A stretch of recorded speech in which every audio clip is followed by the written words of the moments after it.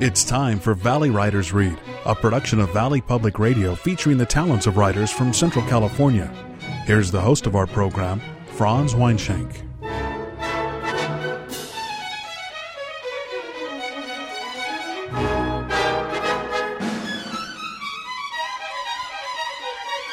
Good evening, friends. Tonight, a story of what turned out to be more than just a little misunderstanding. Our writer-reader is popular Visalia author Janet Nichols Lynch. The name of the story?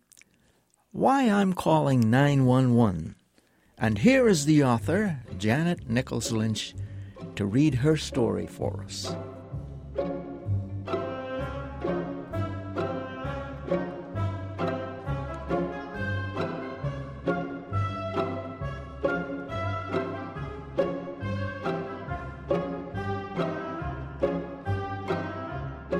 Why I'm Calling 911.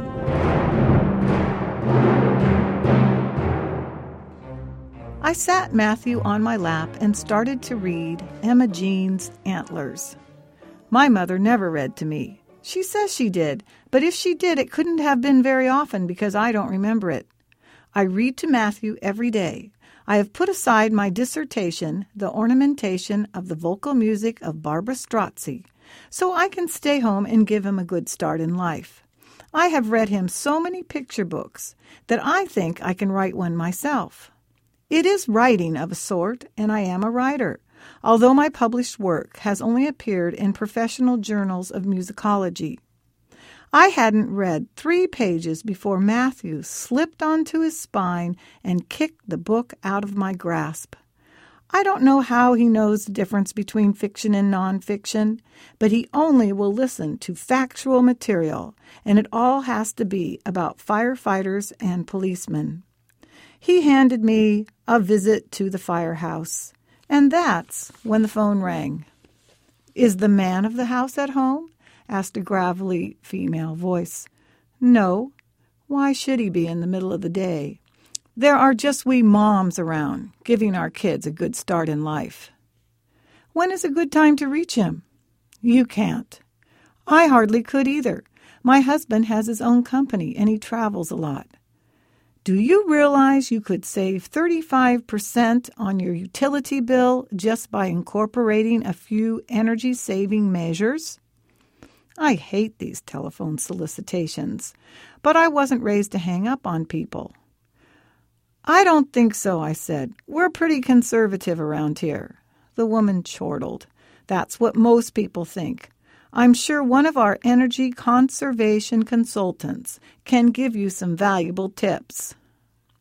"Let me save you some time. Whatever you're selling, we're not interested. We're renters." "I'm not selling anything," insisted the woman so indignantly, as if she was falsely accused.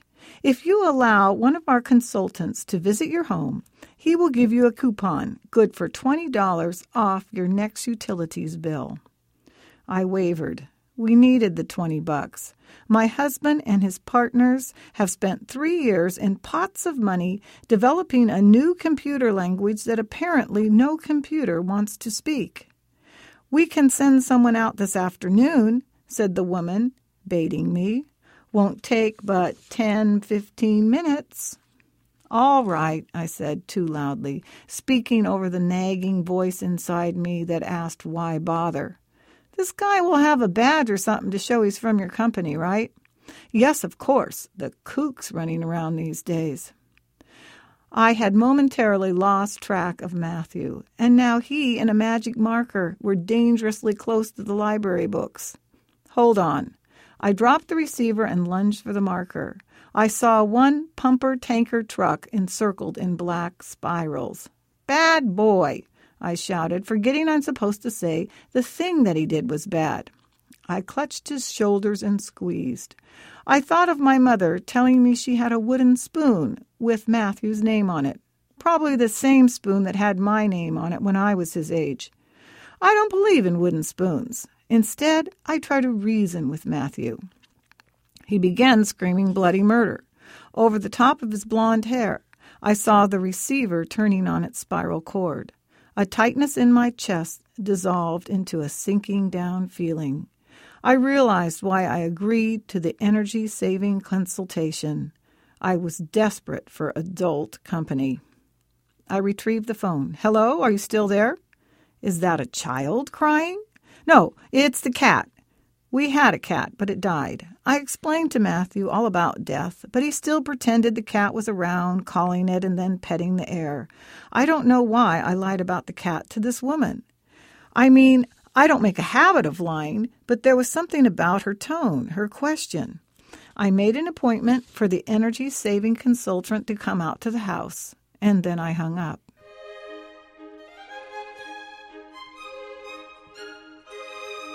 Around the time I expected the guy, Matthew was watching Peter and the Wolf. Of course, I want him to know the instruments of the orchestra, even though I haven't touched my oboe since my undergraduate days. The university I attend doesn't even offer an advanced degree in performance. Why rehash the same old pieces when you can learn something new about the music? While Matthew watched, I read picture books to myself, analyzing them. They each had a protagonist with a problem: a dog with an accordion nose, a cap salesman whose entire inventory is up a tree, a mouse dentist who must step into the mouth of a fox. For the book I was planning to write, I had a goose who wants to play a string instrument instead of brass. Get it? A goose honks, as in horn. Working on the story embarrassed me. I felt so ridiculous, I decided if it were ever published, I would use a pen name. The video ended and automatically began to rewind. A lawyer came on TV and told me if I had been in an accident and if I hired him, I could sue and make pots of money. Different people attested that the lawyer got them $50,000, $100,000, and $250,000. I went into a little reverie then, thinking maybe I could earn that much by writing a best-selling picture book.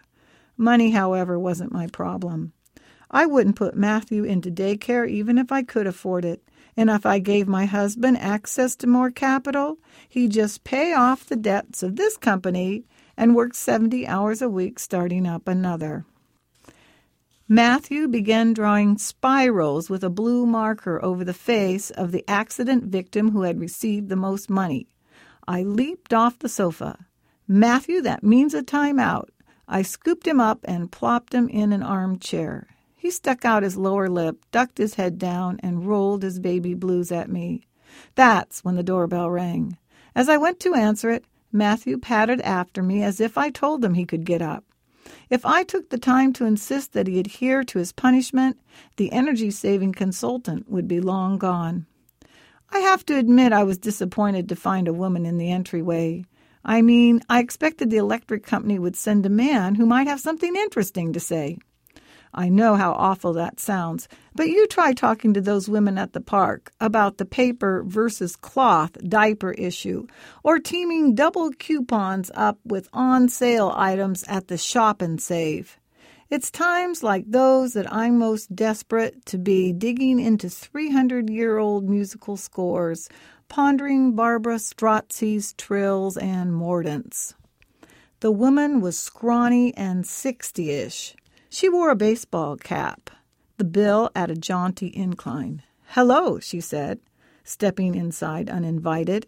Her skinny butt was lost in the droopy seat of her forest green company jumpsuit. Her head was at a right angle to her body, and her top vertebra poked up like a golf ball. "I'm Mrs. Waterbury from the Central Valley Electric Company." My trained ear recognized the gravelly voice right off. "Aren't you the woman I spoke with on the phone? It seemed like you were going to send out someone else." Mrs. Waterbury handed me my $20 off coupon. "I assure you, I am a perfectly qualified energy consultant." "I'm sure you are." I actually felt the heat of a blush. I was that guilty of doubting her. "I'm Chloe. This is Matthew." Mrs. Waterbury bent to peer into his face, her body contorting into a sort of lightning bolt. "And how are you today, young man?" I expected him to crouch between my legs and butt his head like he wanted back in, the way he usually does when a stranger talks to him. But instead he announced, "This is not my house. I want to go to my house now." Mrs. Waterbury twisted her head to look up at me. She ducked down to inspect Matthew. She wrenched her face up at me. This went on for so long I was afraid she had a trick back and was stuck in her bent-over position. "Have you moved recently?" "No, this is a new one on me." I figured Matthew was annoyed with me for giving him a time out. "Where is your house, young man? Where are your clothes?" It was one of those blistering days we get in Fresno, 100-plus degrees. Matthew was only wearing training pants made of a terry cloth covered with plastic. He had been in training for over a year. "It's plenty to wear on a day like this," I said. "My, but it is warm." Mrs. Waterbury fanned herself with an energy conservation pamphlet. She headed for the thermostat on the wall. "If this thing is working right, you can save a bundle if you set it at 80 degrees when you're on vacation." "It's set there even when we're here." "I thought it was on the fritz," she said. "I like to feel warm in the summer and cool in the winter, as close as I can get to the outside temperature." "Whatever for?" she asked. "There's no need to feel uncomfortable. Life is hard enough. If you're too insulated, you don't feel anything at all." I didn't know why I was having this odd conversation with this odd woman. I suppose it came from not venting my thoughts very often. I gave Mrs. Waterbury a tour of the house. She said the energy-saving temperature for the hot water heater is 120 degrees. Ours is 110. She suggested awnings or solar screens. We have both, plus shade trees. No one likes to be one up that much. I saw resentment burrowing in the rivulets of lipstick above her upper lip. She snapped open a collapsible yardstick like a Boy Scout opening two opposite blades of his pocket knife. She pointed it at the trap door in the back porch ceiling. "I'll just have a little peek at the attic now." There was something so vulnerable about the golf ball at the top of her spine that I thought about the accident lawyer winning people pots of money. "Sorry, we don't have a ladder," I lied. "I've got my own out in the truck." "I told you we're renters. We're not going to buy more insulation, even if it doesn't measure up." Her eyes started twitching, the right one at a higher frequency than the left. "You don't think I can do it, do you? You expected a man on the job, and when I showed up, you just assumed I'm incompetent." She sat back on her hip bone so that a little pot belly poked out like an oversized tumor. It sort of grossed me out. I was tired of the whole thing. Just then I realized I hadn't seen Matthew in a while and went to check on him. He had seized the opportunity to haul out every toy he owns and arrange them on the hearth.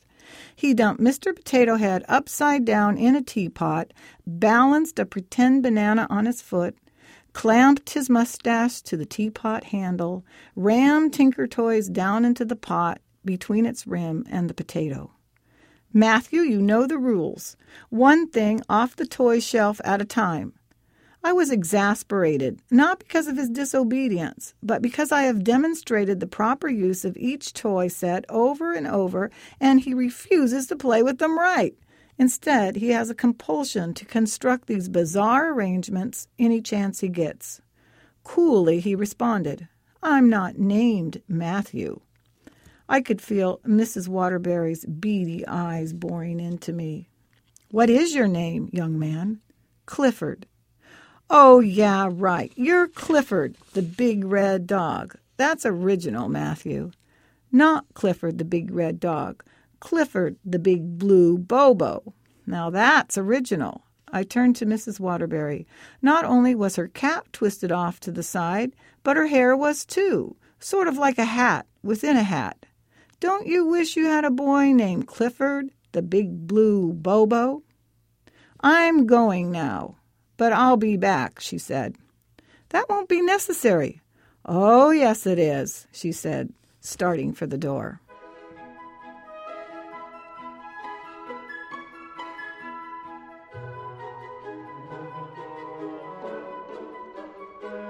The next morning, I answered the doorbell, thinking it was UPS, and there stood Mrs. Waterbury.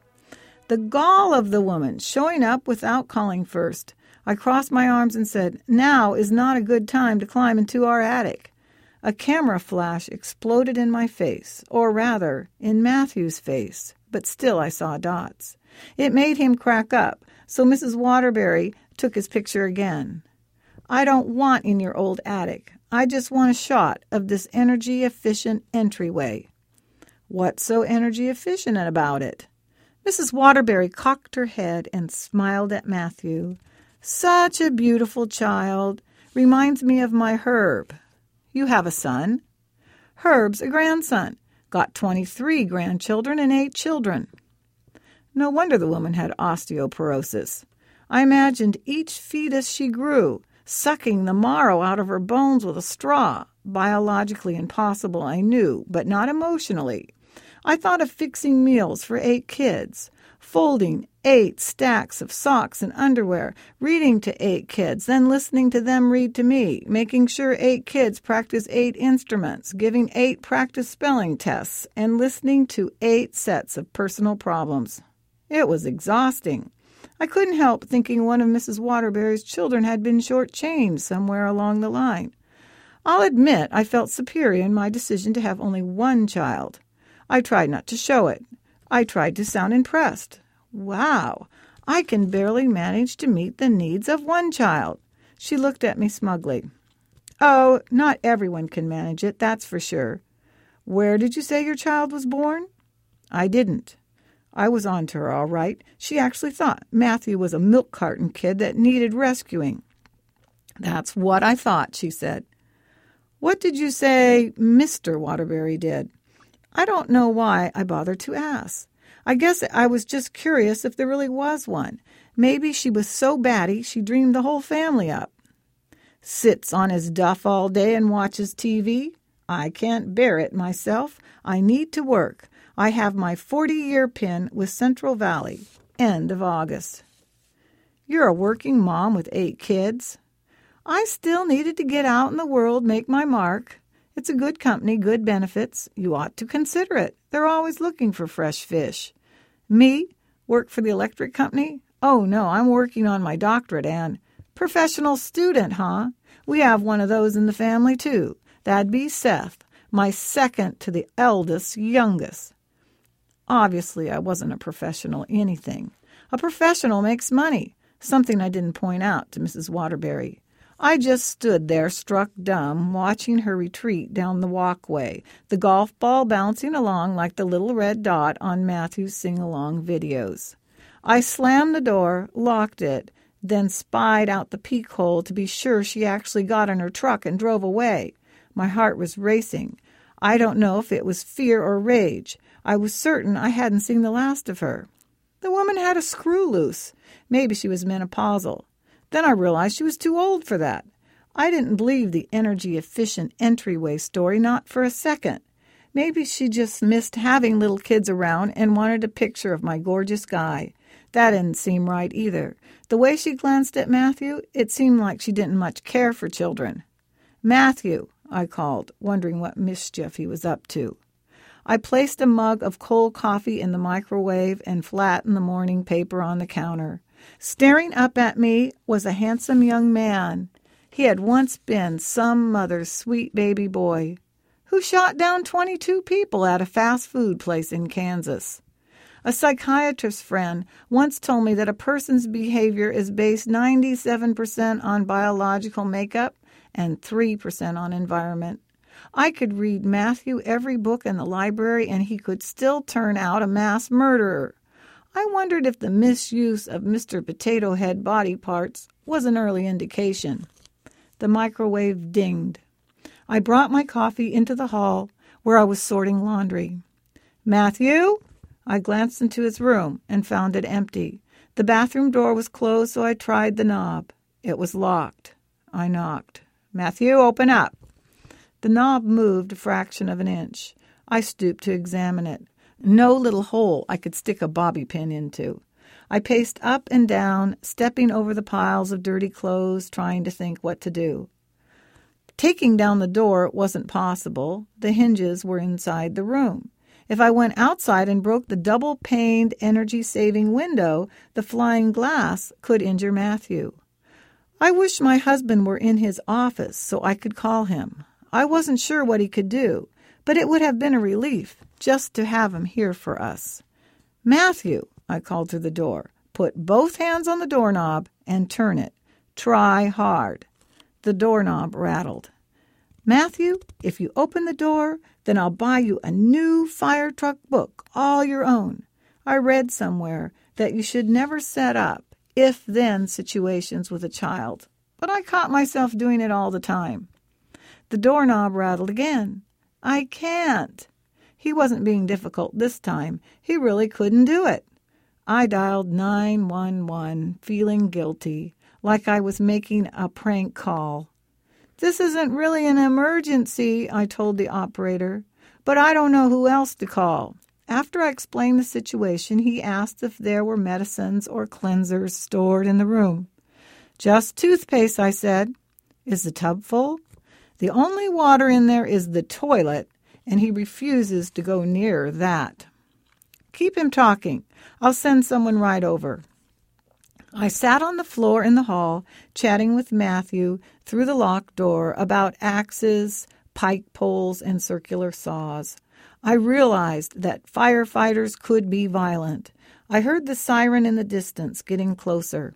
I hoped no houses were on fire, no one had stopped breathing, that I had not stolen a rescue team from someone who really needed it. I ran outside and flagged the firefighters down. Their yellow fire truck was as long as our lawn, its volume measuring my incompetence as a mother. I was certain I would be found out, even though our neighborhood is deserted during the day, everyone off doing some meaningful work. I led the firefighters out of the glaring sunlight into our dark hall. I never turn lights on during the day, but I flicked the switch and then thought of Mrs. Waterbury. There were 3 men in rubber boots, jackets out to here, fire hats, and hip boots. Huddled at the bathroom door against the mini mountain range of my darks, coloreds, whites, and cold water loads, they whipped out their wallets like gunfighters of the Old West, drawing their 6-shooters, then took turns jamming various credit and identification cards, each a different thickness, between the door and the jamb. In seconds, the door swung open. Matthew was still in his pajamas, holding an oversized, deflated tube of toothpaste, looking wide-eyed at the 3 huge firefighters, just some people his mom was having over. I resented the urge to hug him fiercely. I didn't want to scare him. I didn't hug him at all, not knowing where to draw the line. Matthew, did you eat all that toothpaste? Solemnly, he shook his head. I looked in the sink, on the floor, in the toilet. I pulled back the shower curtain and found spirals of toothpaste drying on the wall. Matthew, you know you're not supposed to write on the walls. Bugs Kitty did it. Well, well, said one of the men, looks like everything is all right here. It wasn't, but it wasn't anything a firefighter could fix. One of the guys went out to the truck and returned with a clipboard. He made a grand flourish with his hand and ceremoniously clicked the top of a ballpoint pen. The other 2 firefighters took a step back. Oh, come on, Ted, it's your turn. The one named Ted turned his palm up to accept the pen. The 3 firefighters put their heads together and conferred over the report. After about 20 minutes, I read what I was supposed to sign. I could see why none of them wanted to write it. Gently, I explained about a topic sentence in chronological order. Here, I'll show you. I took the report to the computer. My fingers tingled with the anticipation of wielding nouns and verbs. I let the commas and periods fly, 1 semicolon even. The printer spit it out, and I handed it to Ted. He read it aloud, then said, Gee, ma'am, you ought to do this for a living. The other 2 nodded and smiled, and then one of them got worried. Chief's gonna know. Ah, don't worry, said the other. Ted can copy it over in his own handwriting. Chief's gonna know anyway. Matthew and I went outside to see them off. He didn't get to sit high on the yellow fire truck. One of the firefighters offered to hoist him up, but he was too shy. I felt bad about the missed opportunity. I held him in the crook of my arm, and together we waved goodbye.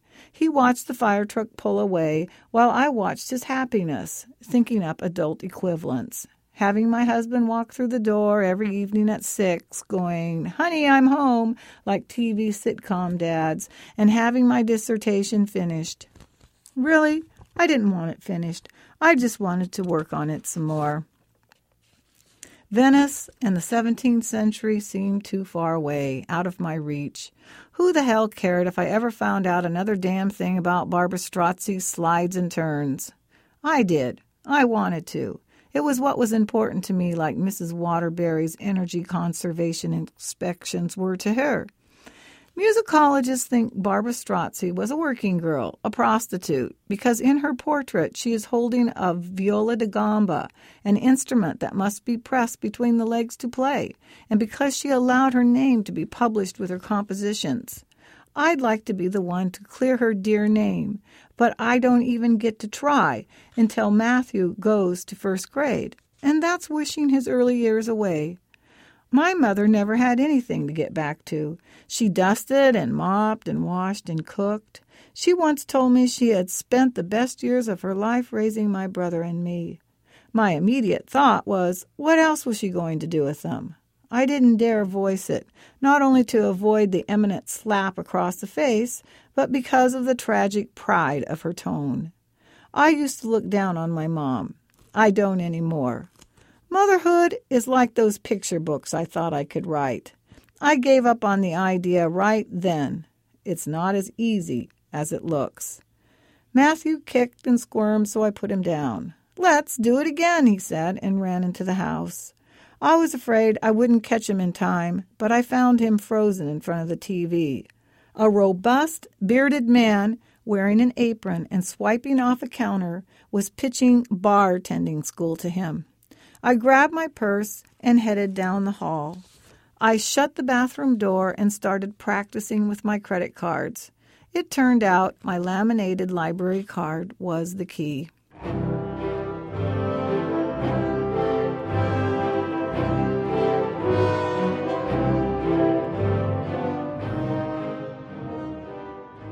Matthew made the fire calls in the Fresno Bee. After trash bin fire, gas fumes check, man down, it read, child locked in house, and then it gave our address. I was cutting out the notice to glue it in Matthew's baby book when I saw Mrs. Waterbury trotting up the walkway, escorted by a policeman, or rather vice versa. Mrs. Waterbury was holding the same exact newspaper clipping that I was. What had I done to the woman that she should take it this far? Did she really believe I was Matthew's kidnapper, or did she want to crawl into my attic that badly? I dashed to Matthew, who was playing on the hearth. "Come on, quick! We need to go into Mommy's room right now." I clutched his shoulders from behind to steer him into the right direction, but he wriggled free. "I'm making something." He was indeed. He had fashioned a kind of pathway out of puzzle pieces leading to a waffle block hut. Through its tiny door, I could see a teacup with an ear nestled inside. The doorbell rang. I hoisted Matthew by the waist. He kicked and screamed bloody murder. More evidence Mrs. Waterbury could use against me. And now she had a witness. The doorbell was pressed again and again like a panic button. Matthew's brow was tense with the concentration it took to balance a fake hot dog on an inclined railroad track. He had work to do. How would I ever get his mind off of it? For starters, I said, "You know who that is?" "The firefighters?" Clearly he wasn't interested. "Not this time. It's a policeman." "A policeman?" He wandered to the window, still clutching the hot dog. "Get away from there, Matthew. He'll see you." "I want him to see me." He began to call out, "Hello, policeman! Hello!" I had no time to reason with him. When had reasoning ever worked with him anyway? I got down on all fours, crawled to the window, and yanked him down with me. "Listen, Matthew," I said in a hoarse whisper, "Mrs. Waterbury saw you scribbling in library books, and that's against the law. The policeman might have to take you to jail." "No, he won't." Matthew shook his head, but doubt clouded his face. He stuck the plastic hot dog in his mouth and bit down. He might. You better run and hide. Quick. It's your only chance. Yeah, I know. Emotional scars and all that. But what else could I do? Matthew charged down the hall and I followed. He belly flopped on my bedroom carpet and scrambled under the bed. I clutched the receiver with a tense fist and forcibly jabbed the 3 magic numbers, 911. Am I disappeared, Mommy? Matthew's voice was muffled, coming out from under my bed. I touched his protruding padded bottom with the tip of my toe. Oh, yeah, Matthew, you're safe. The policeman can't see you now. When someone at last answered, I said, Yes, of course it's an emergency. Well, yes, that was me too, but this one is a real emergency. There's an insane woman stalking me, or rather my child. Yes, she's here right now. No, I don't think so. No gun, no weapon at all, except maybe a ladder, but they put me on hold. I mean, they can do that. I took a deep breath to calm myself. Must calm myself. A shadow fell across the room, and I turned around. Goofy Mrs. Waterbury was pressed against the sliding glass, her hat and wig askew, her hands cupped around her prune face. I took one giant step and drew the drapes on her. I may be on hold, but as soon as I get someone to take me seriously, I'm going to get a policeman of my own.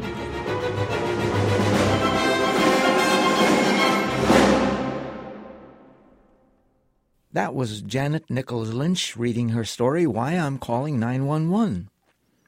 In retrospect, by now the mother in Janet's story must surely regret ever having asked Mrs. Waterbury to come to the house in the first place. And why in the world did little Matthew have to lock himself in the bathroom like he did?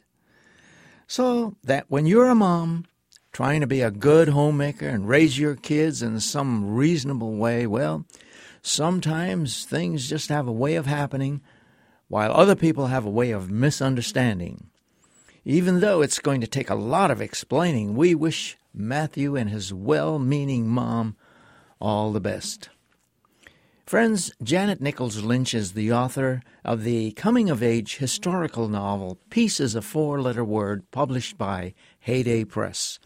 Janet was born and raised in Sacramento, graduated from Sacramento State, completed one master's degree in piano from Arizona State, and another in English from Fresno State, where she was awarded the 2003 Outstanding Thesis Award.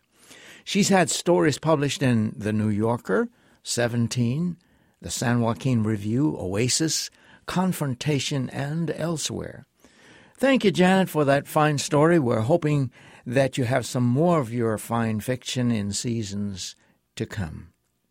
And so we come to the end of another segment of Valley Writers Read. Thank you so much for listening. Next week, our writer-reader will be David Borofka. In the meantime, this is your host, Franz Weinschenk, wishing you and yours a great life story until we meet again. Good night.